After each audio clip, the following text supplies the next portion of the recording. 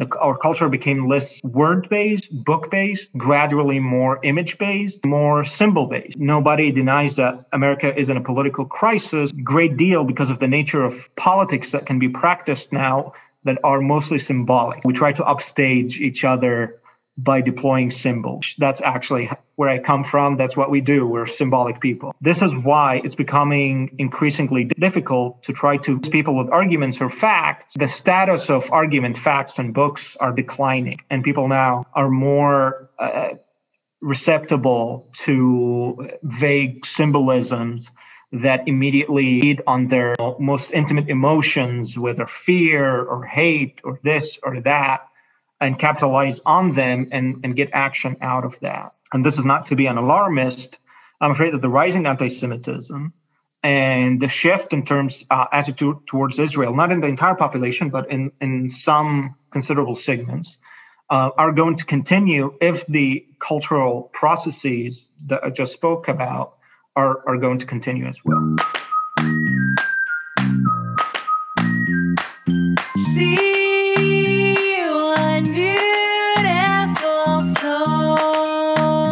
Could forgiving one person actually make a difference in unifying the entire world? What are some tools I can use to live a life of more freedom? These are just some of the concepts you'll hear about in every episode of See One Beautiful Soul. Welcome back, everyone, to See One Beautiful Soul. I'm so honored to have my guest today, Hussein Abubakar. You can pick up his book on Amazon called Minority of One. With anti-Semitism rising throughout the world, I thought this was really an important episode to highlight just a few of the fundamental differences in beliefs about Jewish history, Palestinian history, Islam, and Judaism. Hussein and I have an open, respectful, loving, and kind conversation about what's happening in that region in the Middle East and what we can do about it wherever we are in the world. We tackle the age-old question, is anti-Zionism anti-Semitism or anti-Judaism? And it's quite fascinating to hear what Hussein has to say about that. If you're moved, touched, inspired, or enlightened by any portion of this episode, please share it with somebody that you care about. I am starting a brand new monthly membership program called Speak My Magic. You can find out more about it at speakmymagic.com. Share your stories, create some content in different forms, and heal and transform yourself and the world around you. Without further ado, here is my guest, Hussein. Hi, Hussein. Welcome to See One Beautiful Soul. You are a beautiful soul. Yes, thank you, Barbara. It's a pleasure to be here. You work with Jewish organizations. What is your mission in life? Yes, I work as an educator. I help educating young students about the Middle East, specifically about anti-Semitism in the Middle East and anti-Semitism in general. I'm very passionate about the issue of anti-Semitism, just trying to understand it, which is quite difficult historically and in every other dimension, and trying to effectively combat it, whether it was in the United States and other countries or in the Middle East. And I think the very first step to do so is to bring it into the vision and the purview of people, because I think a lot of people are completely oblivious to it.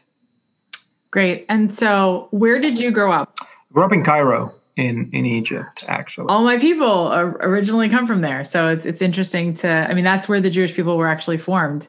Moses, 10 Commandments, that whole thing. And, we escaped Egypt to go into the desert, and only 20% of us left Egypt. 80% really liked it there, I guess, even in slavery. That's pretty good PR. You'll never want to leave, even if you're enslaved.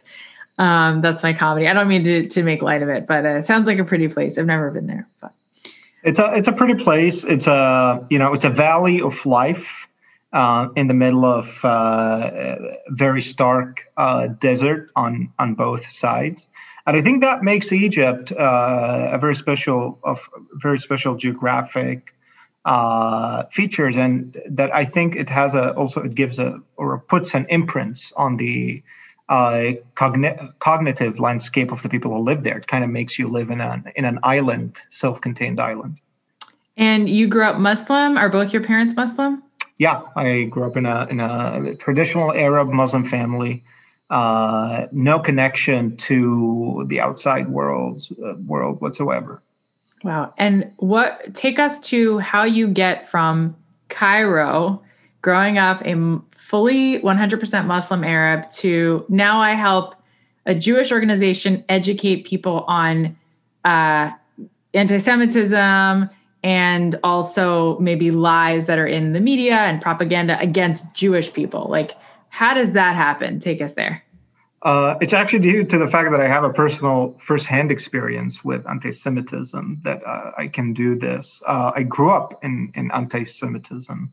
Unfortunately, Egypt and so many other societies in the Middle East and outside of the Middle East is saturated with anti-Semitism, unfortunately, in every venue of the culture. And I grew up not even aware of its existence. It's in the air that you breathe. A very basic level of knowledge. The sun comes out of the east, the earth is round, hopefully, not always, and the Jews are evil. And I heard that in all of the primary kinds of education that you receive as a young person, in what sociologists call socialization, right? You're born into a society and then you get socialized by your parents, various social institutions, whether mosques, churches, schools, watching cartoons on the TV. This kind of gives you the foundation of the rest of your life, who you are, your mother language, and all of that. And unfortunately, anti-Semitism was a fundamental part of that, whether the religious education, the national identity, the Jews are evil, Israel is the embodiment of Jewish villainy, it's your enemy. And that was kind of just the basics. All the movies, I remember when I was a child, all the movies and the TV shows that I loved, and so many other people, had Jewish villains. The best Egyptian movies, the best Egyptian TV shows, whether it was about an espionage thriller or even about crime, it was a Jewish conspiracy at the end of all of those. And for the mind of a child, it's fascinating. A lot of people really underestimate anti-Semitism as an extremely powerful narrative and extremely powerful story. Because especially for a child, it's like you're living in Lord of the Rings. I'm telling you, there are evil people. There are orcs and trolls who are evil and wicked, and you can become a superhero. And it was absolutely fascinating. And I was a nerd. I am still a nerd to a large extent. You're in good company. Me too.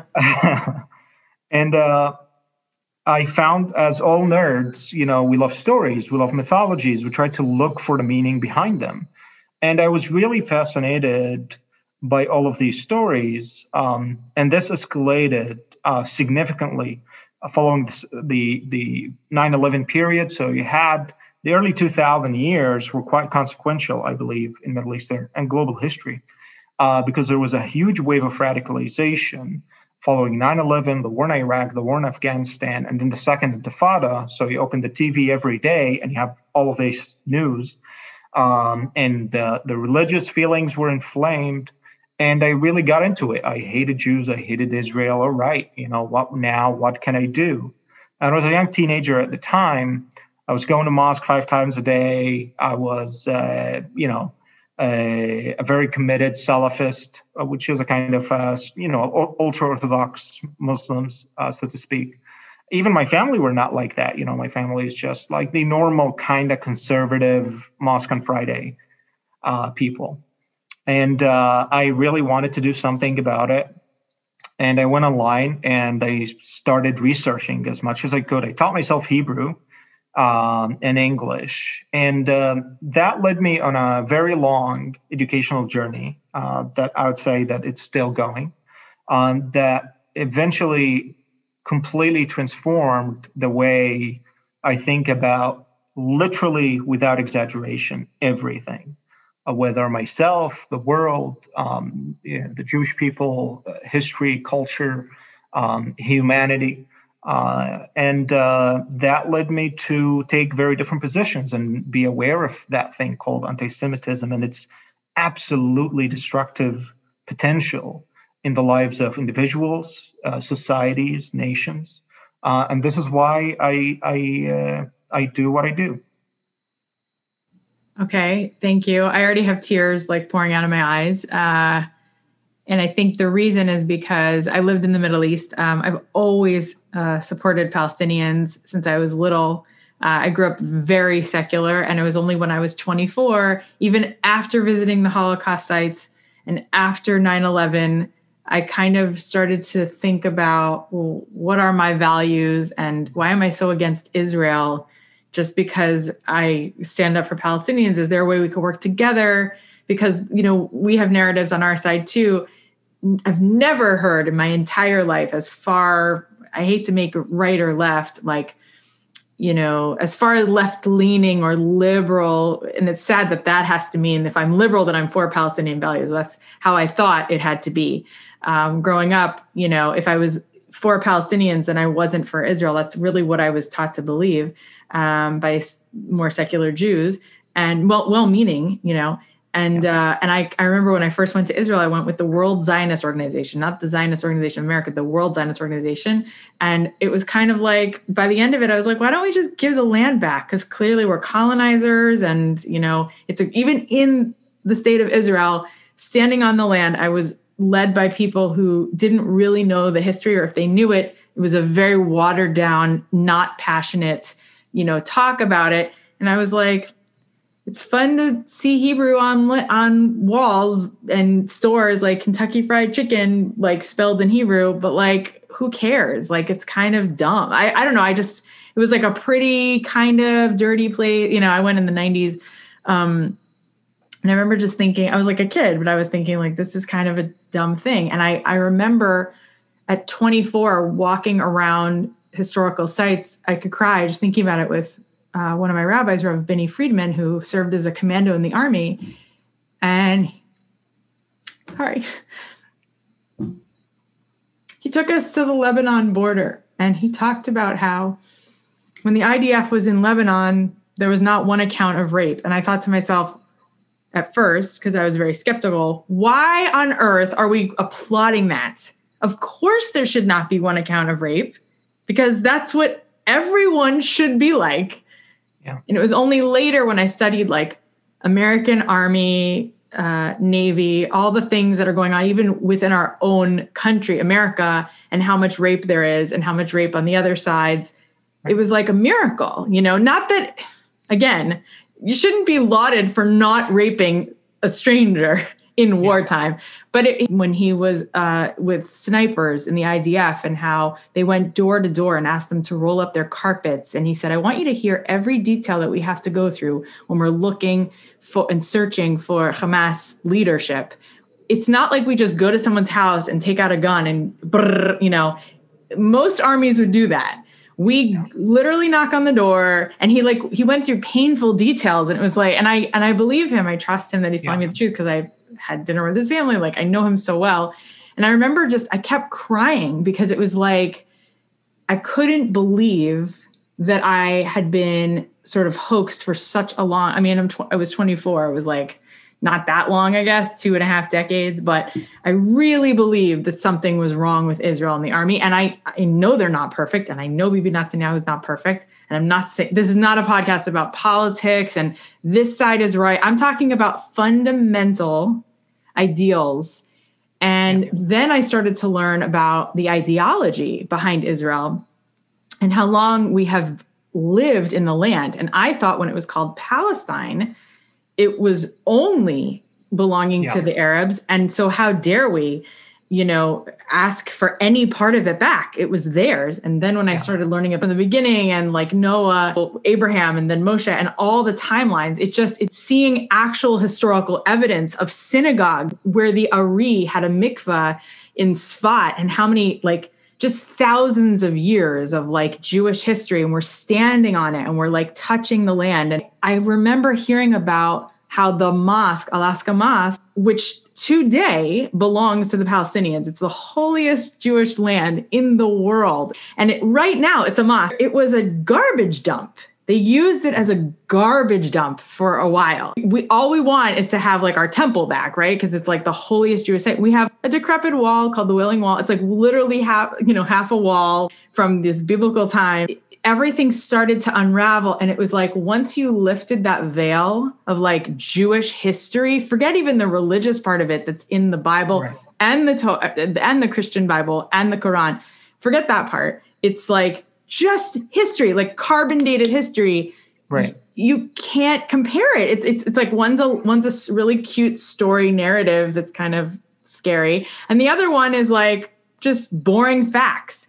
And when I started to learn that in accordance with my own finding my spirituality, I thought to myself, okay, so if someone is born in Cairo or Saudi Arabia or Pakistan, and they learn their beautiful narrative and their call to worship along with who knows what botched up part of history, and they're in squalor and they're struggling to survive, of course they're going to naturally be anti-Semitic. Why wouldn't they? I know a lot of my listeners are going to say, yeah, but if he's Muslim, how does he reconcile the Quran with real Jewish history as opposed to the fake Jewish history? And that's my first question to you. And then if you could, I want to get more into the fundamental belief of radical Islam, because I think it's something that people are really afraid to look at because it's scary. It's scary even for radical Islamists to look at, right? So why wouldn't it, all the more so someone who doesn't know, and we just kind of turn our head and say, this doesn't have to do with me. Even I'm like, sometimes I'm like, I don't even want. So those two questions, if you wouldn't mind, I'd love to hear. For the first question, I really don't try to reconcile. I try to understand things as they are. If the Quran says something that I know doesn't make sense given our historical facts, then I try to understand, okay, why did the Quran say that? And I think my own beliefs have shifted greatly, significantly away from Islamic orthodoxy or Muslim orthodoxy. And that's for certain. And that's a big part, I think, of the puzzle that I don't know how it is ever going to be resolved, because I think it would be wise to understand we do have a fundamental disagreement about very basic facts about history, how history happened. Like Ishmael switching places with Isaac to be very... that's also it. But was Moses a Jew or was he a Muslim? I think that's a very profound disagreement about how you see history. I mean, even the story of Isaac and Ishmael. I think yes, it's a disagreement about a very important story that's central to all major religions.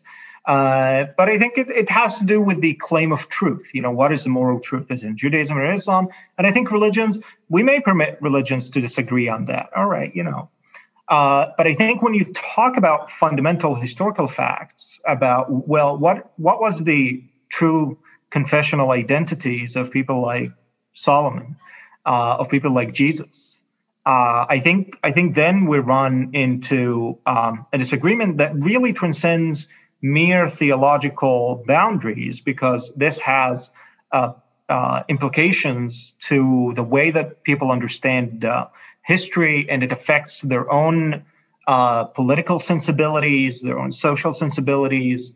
And I think that's a very profound problem that I don't know if there is an answer to. I do see, religious people are clever. You may have clever Muslim theologians who are able to do this, but so far this has not been happening for various reasons. But I don't think that we necessarily have to, still, even with those profound disagreements, I don't think the ultimate should be this zero-sum clash that we've been going through for a very long time. And I think the United Arab Emirates showed that clearly. That even a traditional Muslim society is able to use the tradition really in very different, unexpected moves. After all, their peace treaty and normalization agreement with Israel was actually titled the Abrahamic Accords, and they did that on purpose in order to kind of take that religious and traditional symbolism, and instead of investing it in violence, you know what, let's actually invest it in peace, which is absolutely brilliant and noble and courageous on their part. Okay, like my timeline, very simply, I wish I had a spreadsheet, but right now, but anyway, is that from like, right now, the Jewish year is 5781. So what's the year according to Islam?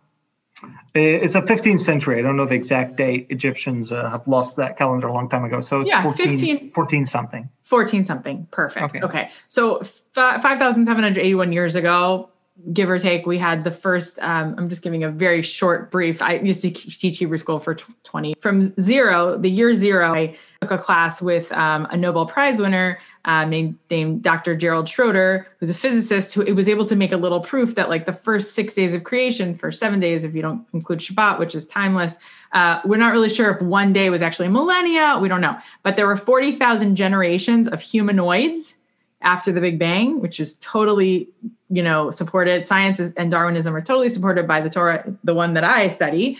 Dinosaur, all that stuff was in that first 6 days, millennia period. We don't know. And there were 40,000 generations of humanoids. We don't know how long each generation was, but there was a human without a soul. And then after that, there was sort of like a destruction, and God created like Adam and Chava, Adam and Eve. And they were the first humans created with a soul, not a nephesh, an animal soul, but also an animal soul plus a human soul that has, like, I can tell the difference between right and wrong. And when I speak, I can actually make shades of meaning. Like when I look at you and I say, I hear you, I'm not just saying I'm listening to you, Hussein. I feel what you're saying in my heart. And you feel that when you talk to people, as opposed to animals that might feel things, but you don't know what they're really feeling, right? Okay. So then after Adam and Chava, you have 1,000 years between them and Noah and the ark. And then from, another 1,000, give or take, to Abraham. And Abraham's the father of all nations, Avraham, right? And, sprinkles some wisdom in the East, and we get Buddhism and Hinduism, all that stuff kind of, from his travels out there. But he was like the first enlightened one that believed in a oneness. And he kind of gave that to everybody or made them think about it, whatever. And he and his wife, Sarah, like they were able to kind of get people to start to think there is one force that we should be listening to. And there's a morality, and we should start thinking about law. But only between Abraham and Moshe, there was no real laws, but people lived by sort of this like unwritten code of like, don't kill, don't steal, like no adultery, all that stuff. And by the time Moses had the slaves, Jews were there for 210 years. We finally earned the Torah, which was already pre-written. It was sort of like the screenplay. My friend David Sachs has also been on the podcast, says like it was written and then the world came into being. And so then we get this whole story, this history book in the desert, and we get the 10 commandments, but really 613 commandments. We get a calendar, and the calendar starts in like 3,500 of the 5,781. Do you see? Because 0 to 3,500. 3,500 was like Moshe time. And then now we're 2,000 years later, give or take, it's 5,781. And what I know is that 1,400 years after Moshe, we have Jesus who roams the earth. And then 750 years after that, we have Muhammad. So in my head, and by the way, right after Moses leaves the planet, physically, we get into the land of Israel from Joshua. However, there were many times along the way, Abraham and other times where it was Canaan, it was still Israel. So we were always in and out of that land. We're talking about like thousands of years. We're like in and out of the land. So when I hear someone say, like I texted you, it makes me nervous just to think about it, this kind of diatribe that's been going around. This is what the man said to me, a very sweet Muslim man. I talk to Muslims all the time because I always want to make peace. I'm always like, salam, let's talk. How do you feel? What's your fundamental belief system? Let's get into it. Not in a, what's your belief system? And I'm going to fight you. It's more like, I just want to seek to understand Stephen Covey, and he said, well, just so you know, this is what I believe, because this has been going around the Muslim world for a long time. And within it, it's just like a rewritten history. It's like, the Jews only had Israel for about 2 centuries. It's not really their land. It's a genocide. They don't deserve it. It's like, oh my gosh. So they literally took what I just told you and kind of like create. So I'm saying, how do you, when you looked at it, you said to me, in not so many words, this is not really worth a conversation with this person because it's part of their religious belief system. You're not going to change it. And I said, why not? Like, I'm like Anne Frank. Anne Frank wrote in her diary before she was taken to the gas chambers by the Nazis, I really believe that all people are good deep down. Right. And I believe that. I believe every terrorist that flew into the World Trade Center could have changed before they did it. That's why I have this podcast. I believe that every KKK person that wants to kill a Black person could change. It's not, I don't believe that. So I'm asking you, number one, why do you feel differently about that history that's going around the Muslim world right now? And number two, why should we not try to change it? It's not that we shouldn't try to change it. I think we should explore other ways to change it, because it's not that I don't believe in challenging false information, but I'll give an example. So Muslims, as a matter of doctrinal commitment, don't believe in the crucifixion story.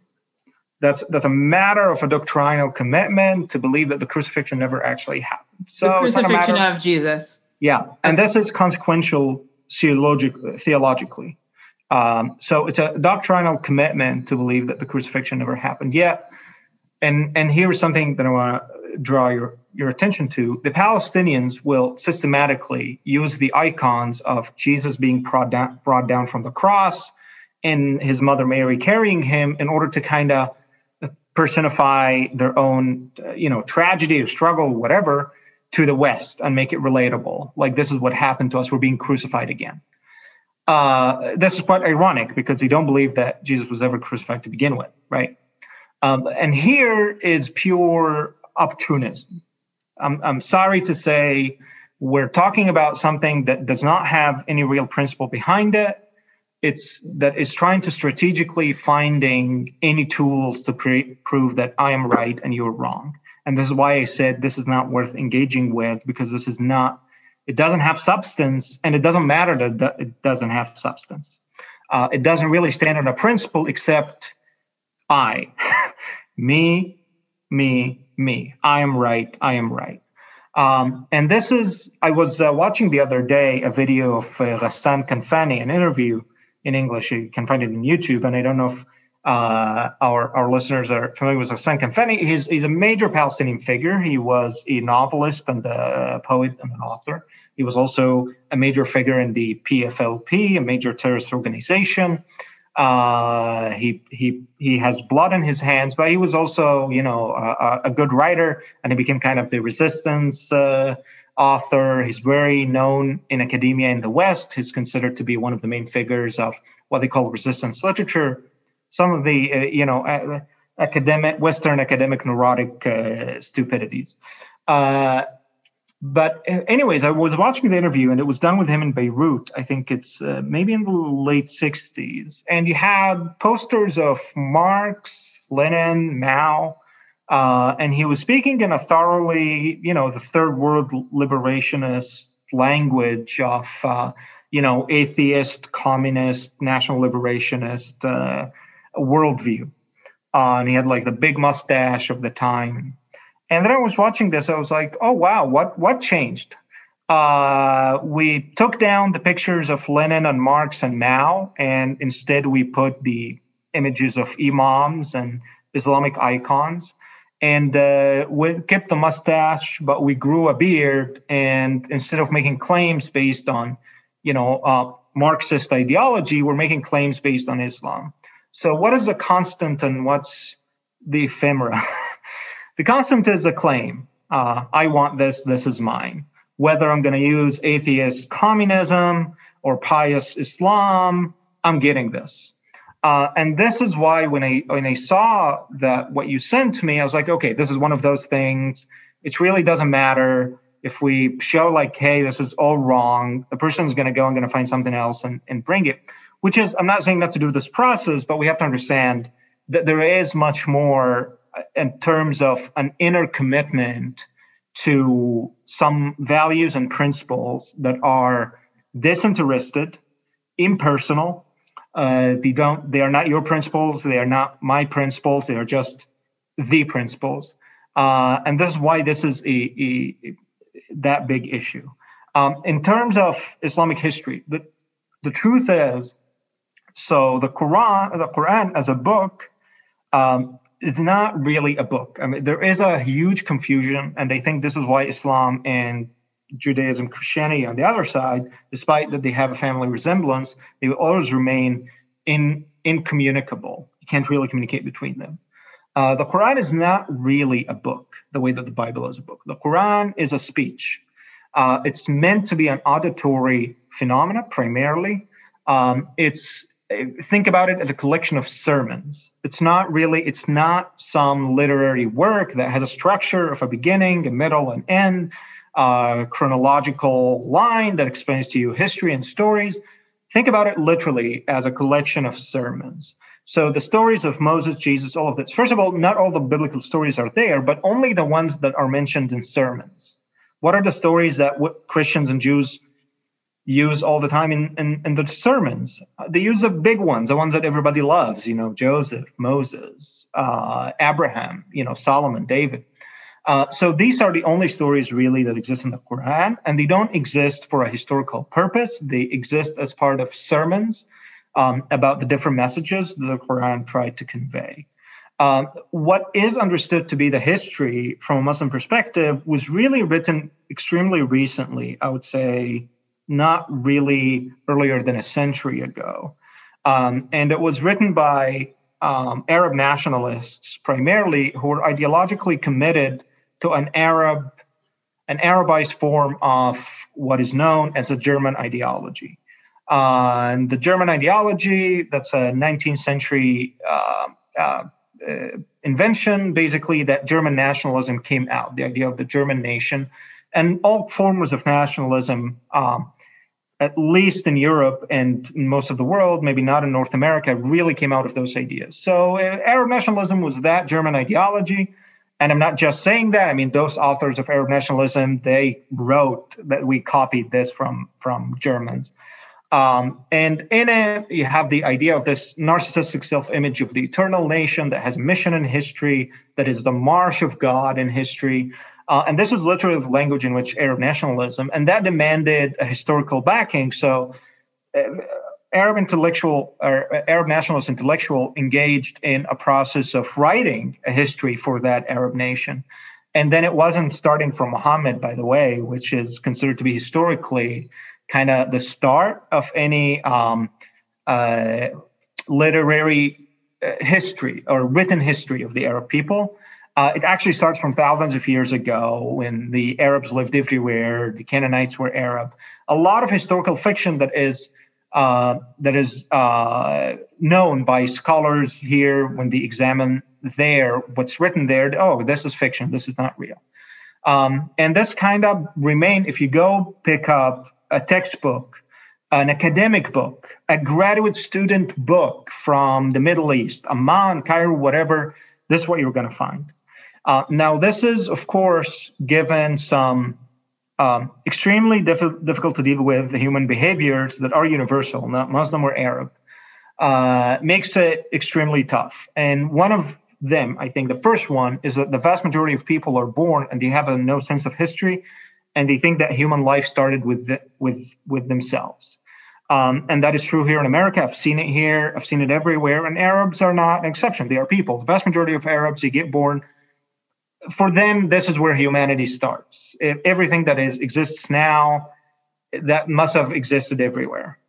And the second, that's a bigger problem, because even people who you think were smart also do this. I mean, I'm talking about major names of philosophy even made these mistakes, which is confusing what's normative with what's natural. That is confusing the laws of or like identities of who we are with the laws of physics. That the fact that this exists, that must be some sort of an inalienable part of the natural world. And that's enough. So you have all of these those two, I mean, there are many more. Those are human problems. And then you get somebody who's born in a certain story that happened to be very problematic. Those problems make it extremely difficult to change. And this is a problem in the Middle East. I mean, I've spent all my life, I mean, I'm 32 now. Since I was a teenager, I've been relentlessly, educating myself on all of these things to know, right, where does this come from? All right, Palestine is the cause of the Arabs. This is not natural. Somebody had to say it first. Who's the first person to ever come up with the saying? And I tried to trace everything. Okay, the Arab nation. Who's the first person thought of the idea of the Arab nation? The vast majority of people don't do this. All of my Arab friends, none of them even understand or willing to spend time, because, as I said, this is not specifically to Arabs. Most people really can't afford. They're either unable or unwilling to do that very hard work. Why would you want to spend time refuting your own fundamental beliefs when it's so close to your heart? I don't think you have to be a jihadist to say, we want Islam to take over the world. Bill Maher and Ben Affleck and Sam Harris were in this big argument. I go back to it all the time because I was so impressed that they were able to have this very open conversation about the 1.5 billion Muslims that are in the world. And they said it's not a small number that is jihad. I want to believe it's like 10 people, And really, if you think about it, it's probably just 10 people that are really nasty, that are trying to own the control of what people believe. Right. But out of the 1.5 billion, I'm not sure. I don't actually care the number. I mean, even 10 is too many. But if there's, let's say, even 15% of that 1.5 billion that really want Jews, Americans, Christians dead, or to convert fundamentalist Muslim belief, that's a lot of people, right? Now you have another group of that 1.5 billion that just support those people with their head down. They might not share it publicly or online, but they're like, I pray 5 times a day and I kind of want those people to win in their own way. I'm not going to fly into the World Trade Center, but I'm going to support them silently. Right. And then you have like a group of Muslims that are like very peaceful, like, no, that'll never happen. Right. Those are the people I'm the most concerned with. And I hope listen to this, because if they could be inspired by you to say, wait a second, that ideology is Mein Kampf, right? Like the modern day German Mein Kampf, which, Hitler wrote while he was in jail. Right. And then the book was published and it sat on the bookshelves for a while before he was elected by millions of people, not 10 people. He was elected by many, many, many Germans that just thought to themselves, the Jews must be the evil. And there's so many more of us. Let's just get rid of them. And they really meant well, I guess. They just stopped critically thinking. And the ones, as he was rising to power, who said, he'll never get elected, he's crazy. Right. Those are the people that right now I feel I could liken to people on my Instagram or Facebook that might say, I support Black Lives Matter and Hamas. Right. And when I question them and say, do you realize that Hamas is a terrorist organization that kills its own people? They say, you don't understand the situation. They had no choice but to elect Hamas because Israel is so evil. And I want to just I have sweat that comes out of my body and I just want to die because I'm like, oh my God, how many people, well-meaning, within that 1.5 billion plus Americans, Christians, Buddhists all over the world that just are so swayed. I don't want to side with the ones within that movement, the movement of BLM that agree with Hamas, because guess what? I'm not just looking out for Jews.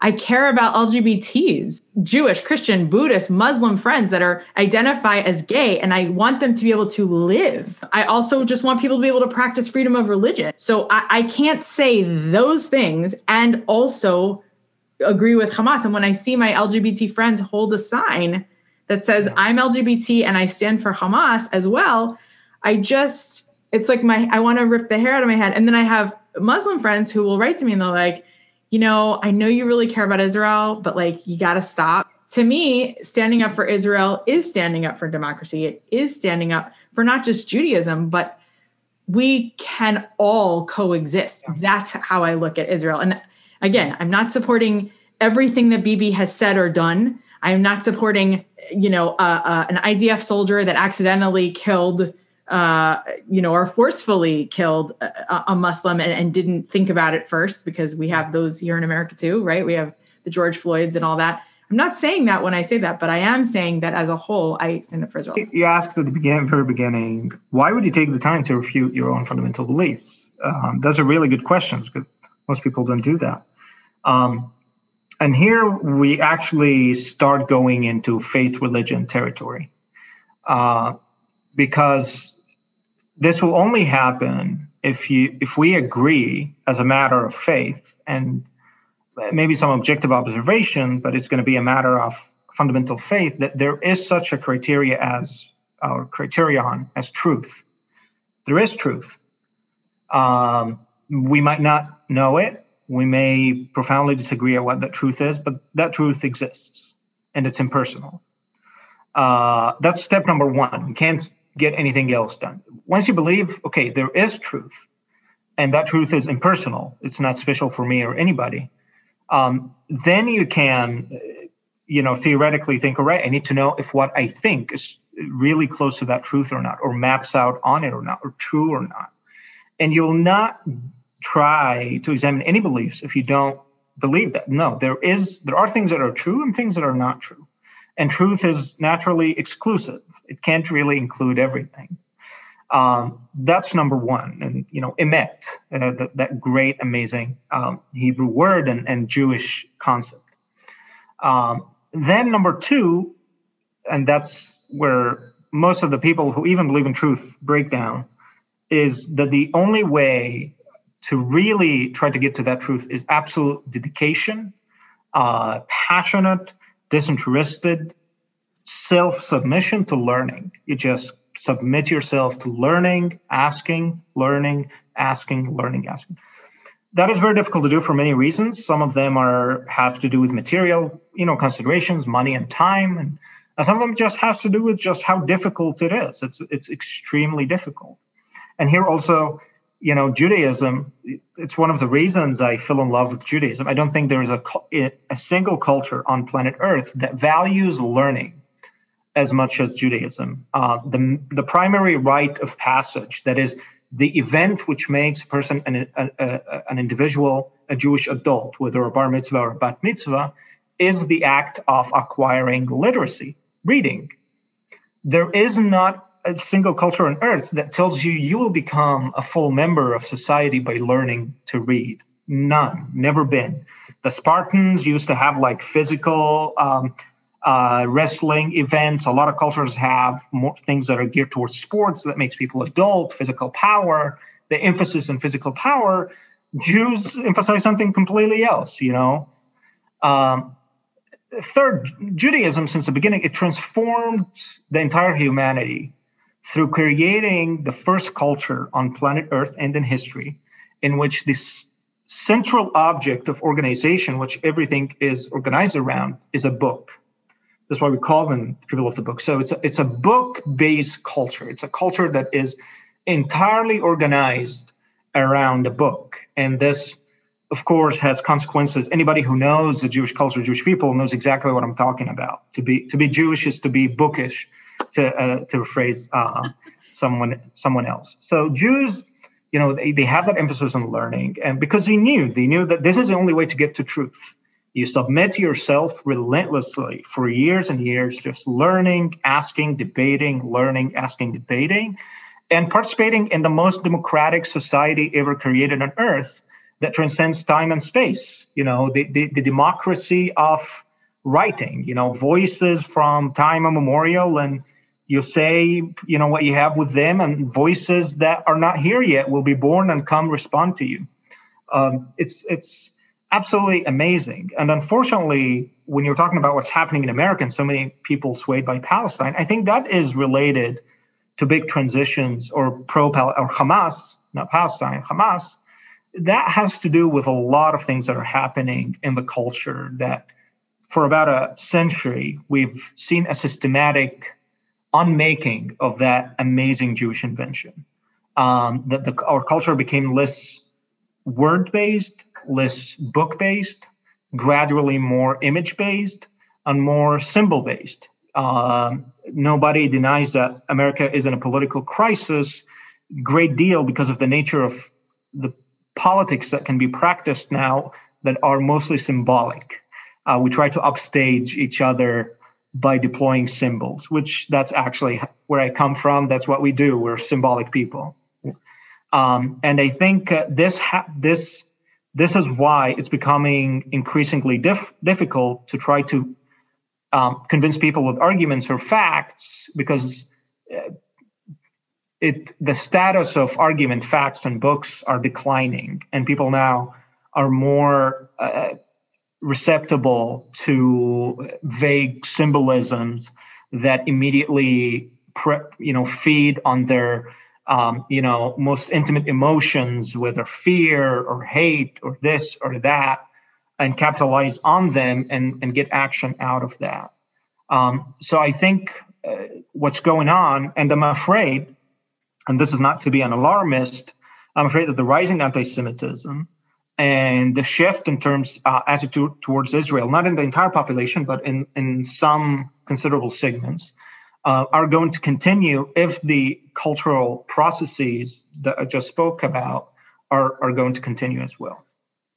Yeah, I agree. I think you're so articulate and you keep making me cry because you're saying things that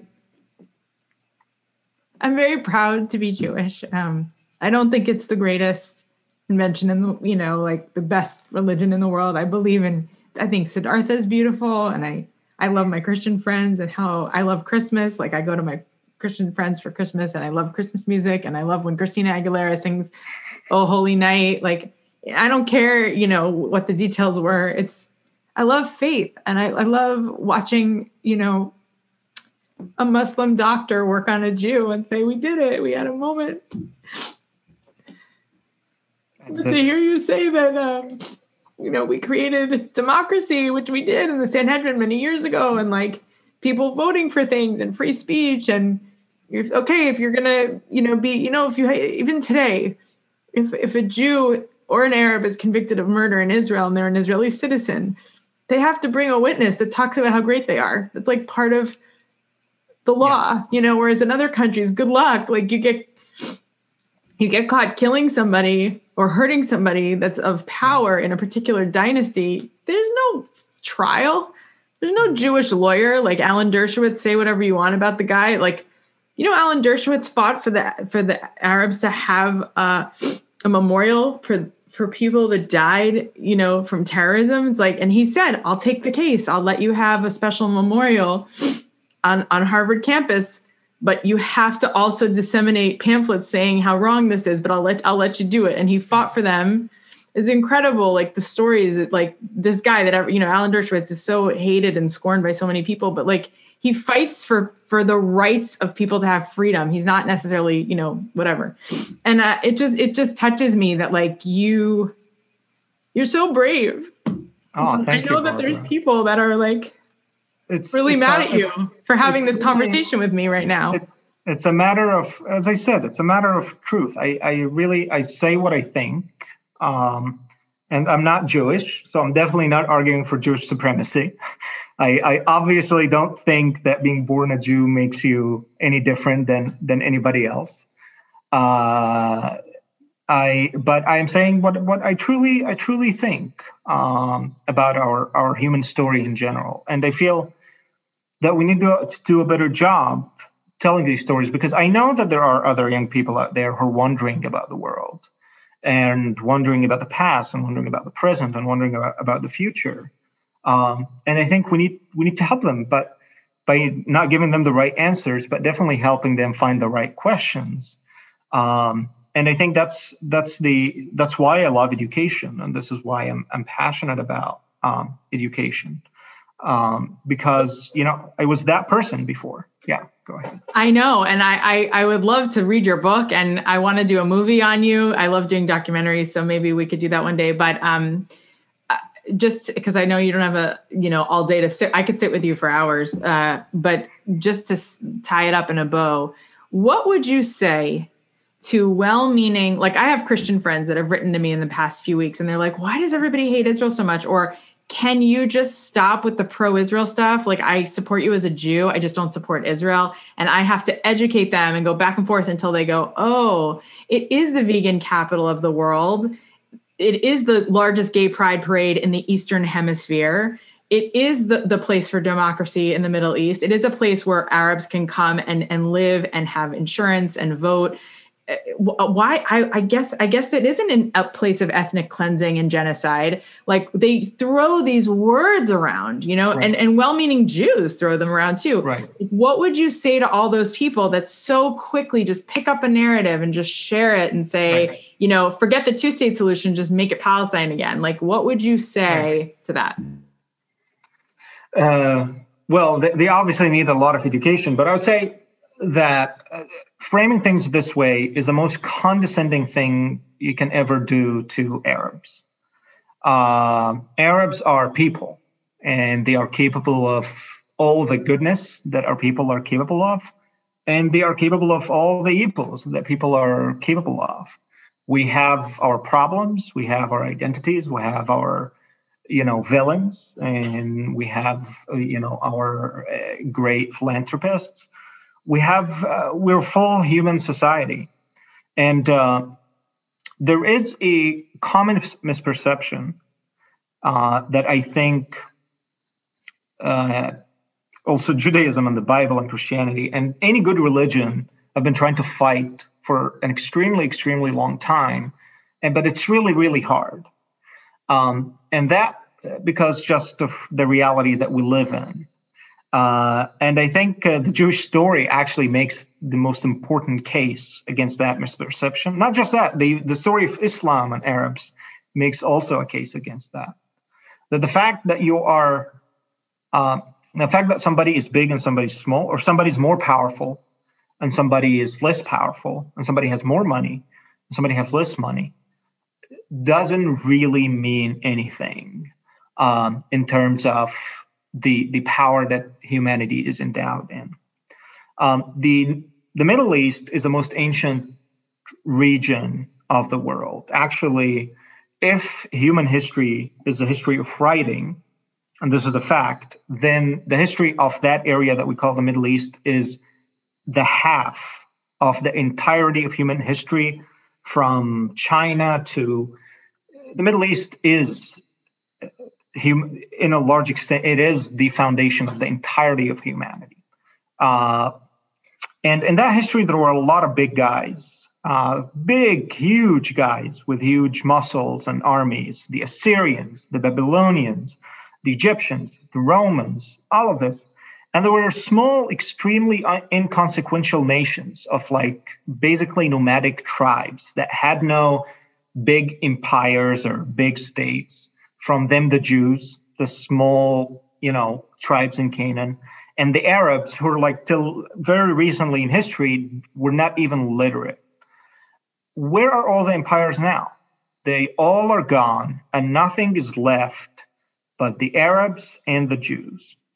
And that's an amazing, amazing lesson from history. No matter how big you think you are, and no matter how little you think the other guy is, that's not how it works. And we keep failing to learn that lesson. So the fact that, yes, Israel is powerful, that doesn't mean that they are so unequal to the Palestinian that they basically can make any decision. We're going to give them a state. We're going to make a one state. And everybody is talking to the Israelis. It's really condescending. It's extremely condescending to the Arabs, as if they are the masters of Arab fate. And that is not true. I mean, I love Israelis, but hey, who do you think you are? You're not really the master of anybody's fate here. Arabs are the masters of their own fate, and Arabs have to make up their mind about what they want. They want to live, whether one state or two state, that means that they will have to live with Israelis, one way or the other. And so far, that's not widely accepted, and you can't really start talking about any of that till Palestinians make it decisively final that they accept living with Israelis, whether it's going to be a one state or two state. And that's, I don't want to talk about this for long, but yes, talking about about the issue in that language, whether you're Jewish or Arab or American or whatever, it's very condescending to Arabs and to Israelis, really, and extremely just condescending. It's an insult to human decency in general. That's not how societies work. Palestinians may not have a state, but they are still humans and people, and what they want matters. It's not 100%. Like what they want does not matter. No, they are humans. What they want absolutely matters as much as what I want. Yeah, no, I agree. I think it's pretty evident that Arabs are the masters of their own fate. When I see a protest, not peaceful, in New York City, in LA, in Baltimore, in South Florida, where they're holding signs that say rape the daughters and kill the mothers. It's like, I've never seen a Jewish protest or an Israeli peace fair where I've seen a sign like that. And so when I show people these images, they're like, oh, that's only a few people. I'm like, maybe, but I saw it. And then I saw rocket, like, what do you call it? Molotov cocktail, and people died from it. Or there was a stabbing, in New York and in Baltimore and LA. Like these things are starting to happen, and people are turning their head, and Jewish celebrities are not speaking out because they're comfortable and they don't want to lose their jobs. And it's like, right. Oh my God, 1935 vibes, Germany, like how is this happening? And I'm making this podcast today because I have to. This is not something I enjoy talking about because I really believe in peace so much, and shalom together. Shalom doesn't mean, and salam is it's the same, the shin, it's me, you, and God in the middle. And when I can see the godliness in you and you can see the godliness in me, there is peace. And it doesn't mean zip your lip and be quiet and put your head down and don't talk, woman or Arab or Jew. Don't talk. No, it means you both share, and you share from your heart, and you open it up and you talk. And it's like, I can see, just like I saw the Palestinians and Jews making that big peace chain around the old city of Jerusalem on the days of the ceasefire. It's like, that gave me so much hope that we are going to have the next generation that really cares about all lives matter. Like, they're going to rise up, but we have to figure out how to get the right history out, or at least going forward, the right sentiments that doesn't demean the Palestinian group, that understands what Hamas is actually doing to their own people. Because if we don't get that, its history is going to repeat itself, and we're going to, we came to the Oslo Accords. There were 6 times we tried to make a 2-state solution. And every time, so just to wrap up, what do you say to people who fundamentally want all of the land of Israel and to call it Palestine? How what would you say to your Muslim family? Like, we have to figure this out. I'd say that you have to learn to share. You can't have you can't have everything. And this is really, unfortunately, I think a lot of this at the core of this, which is kind of the narcissistic tyrant in all of us. I believe that narcissistic tyrant is inside every one of us, and we try to deal with it all the time by trying to be better people. But it comes out. Sometimes it comes out to me when I see it when I get angry over something that really not worth it, and then I catch myself. Why are you? Does it really matter? And I think this is really at the heart of this. It's the idea of sharing and not canceling each other. Sadly, as I said, I can't say, well, everybody is equally wrong and everybody's equally. I don't think that's true. I'm an Arab. I've learned Hebrew. I got very close to Israelis and Jews in general. Palestinians and Arabs in general have a lot of work to do. Till now, and it's heartbreaking to think about this, the most prominent Palestinian poet, anybody familiar with the Palestinian know the name. His name is Mahmoud Darwish. He was an Israeli citizen, but, he became the national poet of the Palestinians. And he's a brilliant poet, but, being brilliant or intelligent doesn't make you a good person. Throughout our human history, we have amazing authors and philosophers that created some of the most evil ideas in humanity. And he is truly, he is the Palestinian icon. And he has this very famous poetry that all Palestinians love and know. A couple of verses that say, "This land has no room for two identities. We are the ones remaining and they are the ones passing. It's either us or either us."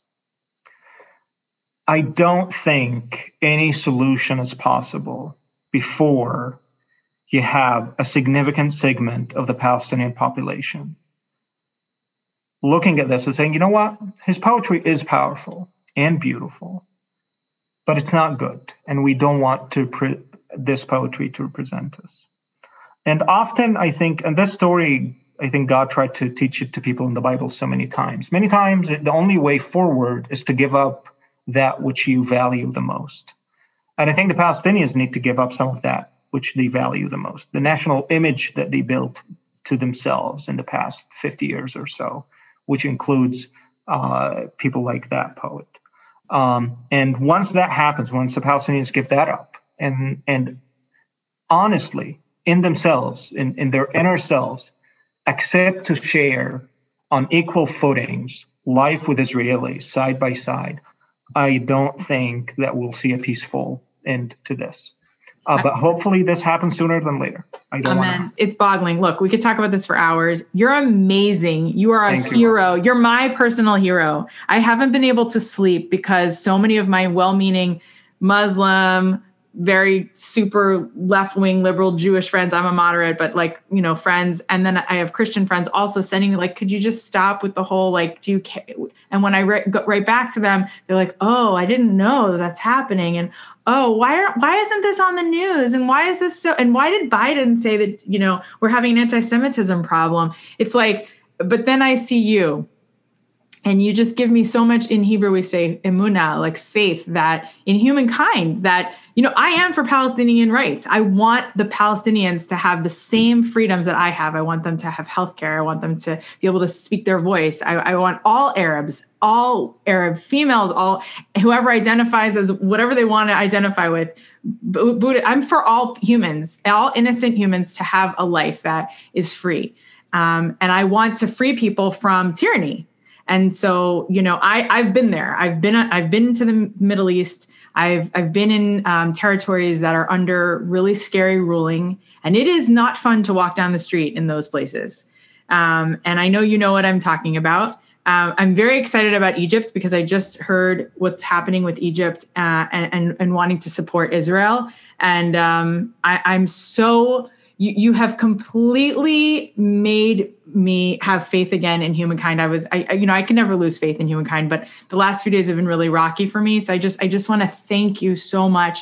And I want to give you a big blessing that your voice is lifted to the heights and you are able to get people to ask the critical question and earn the real truth in the world, whatever that is. We all know it. I can't even give you the dates and here's the book to read.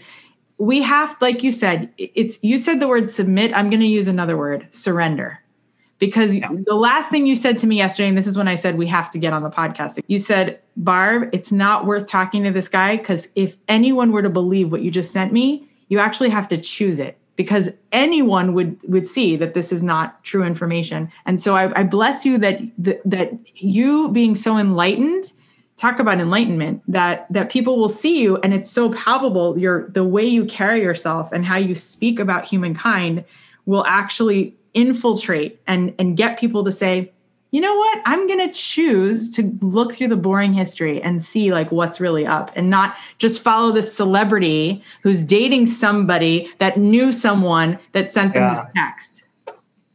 I hope so. Thank you, Barbara. This was Please say amazing. Amen. Amen. Okay. I really hope that God gives you a platform to speak on because you're making me cry. My heart is in Hebrew. I'm felling. I'm just so grateful to know you. You're so articulate thank too. You, okay. Appreciate it. This was amazing. Thank you very much. I hope people enjoy watching this. Yeah, me too. God bless you. And thank you so very much. And I hope this is not the last time we speak. I hope we speak many, many more times. And Hussein is absolutely right. You can find this entire podcast episode on YouTube. Just go to Barbara Heller, Artist and Educator, my YouTube channel, and you will find it under episode 28 of See One Beautiful Soul on the See One Beautiful Soul playlist for the podcast. Here are some golden nuggets of wisdom from this episode. People underestimate the anti-Semitism shown to small children in Arab countries through books, media, films, television shows, especially when Jews are playing the villain in every single story. Anti-Semitism is destructive to all nations, not just to the Jews. When Hussein is confronted with a fundamental belief difference within his religion versus something else, he will say, now why did my holy book, the Quran, say that? And he goes back and he tries to find the possibility of why things are different, as opposed to trying to prove that the fundamental belief he grew up with was the only one. When it comes to fundamental belief differences, the difficulty really is in human behavior. Hussein gives two reasons for this. Number one, people believe no matter what came before me, my life is when humanity started. Nothing really came before me because I can't see it. Number two, confusing what's normative with what's natural. Both of these issues make it very difficult to make changes in history or even sometimes historical evidence, especially when it's popular. Remember, for hundreds of years, certain groups in Europe, especially Eastern Europe, believed that Jewish people drank blood from others. It was simply not true, but because there were more of them believing it than there were Jews trying to defend it, people believed it and passed that down to others. I once had someone come up to me in the South and say, "You're Jewish? Where are your horns?" Because her grandmother, who had learned from her grandmother and her grandmother all the way up to, I guess, wherever they were from, told them that Jewish people had horns coming out of their head. It's a false belief, but so many people believed it that it became their truth. Most people are not willing or unable to do the very hard work of learning about their origins and questioning some of the history that may not make sense. And why would you want to spend any time refuting your own fundamental beliefs, especially when they're so close to your heart, and it could mean condemning your own parents or grandparents whom you love so much and respect so much? Especially if you've been taught since a young age that you and your people could actually take over the whole world. Hussein says the reason why so many people are swayed by Hamas or other terrorist organizations has a lot to do with how our culture is learning how to learn. We've slowly started to see an unmaking of study culture, book culture, sitting and thinking and reading, versus very quick videos with images and symbols that go in through the eye, the optics, and sometimes through the ears. We are becoming a dangerously symbol-based, fear-based society. Fear first, think, if at all, second.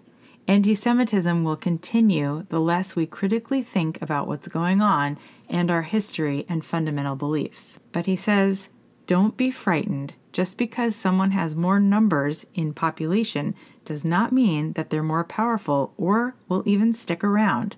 Don't give in to that fear because of all the empires that came before us, Greek, Roman, and ultimately, until we learn to share the land of Israel, we can't have everything.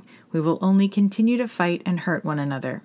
We have to accept that we are being called to share this beautiful holy land, and until we all agree on that and respect one another and really work hard to love and care for one another as if we were all one big, beautiful soul, unfortunately, we may see the continuation of not just anti-Semitism, but anti-democracy, anti-freedom. May Hussein's courage give you the courage and the strength to think about what your fundamental beliefs are and ask the critical questions. Which, if any, parts of this fundamental belief system I'm a part of is damaging to perhaps another human being? Sit up for a moment, close your eyes, put your shoulders back, take a deep breath. And from your heart, Imagine sending love and light, that's it, to every single soul on this entire planet and beyond. And feel that love and light come right back to your heart. Just send out beautiful energy and feel it coming back. It begins with you and me. And if we really, really believe that there is someone bigger than all of us who created all of us for good reason, we will get through this very tragic, difficult chapter. Let's share this beautiful world. Let's see one another as one big, bright, beautiful soul. Thank you so much for being here. Please share this episode with someone who you care about. Salam, shalom. May we all only know inner and outer peace. If you know somebody with a great story about forgiveness, failure, or freedom, please share them with us. If you learned something new or feel like something from this episode could inspire someone else, please share the episode on your Facebook page or Instagram and tag that person and tag us too. You can find all of our social medias, drop us a note, or join our newsletter at www.seeonebeautifulsoul.com. Please don't forget to subscribe and review us on iTunes, Spotify, or anywhere else you hear podcasts. May we all choose to look for the light in ourselves and each other in all ways, always.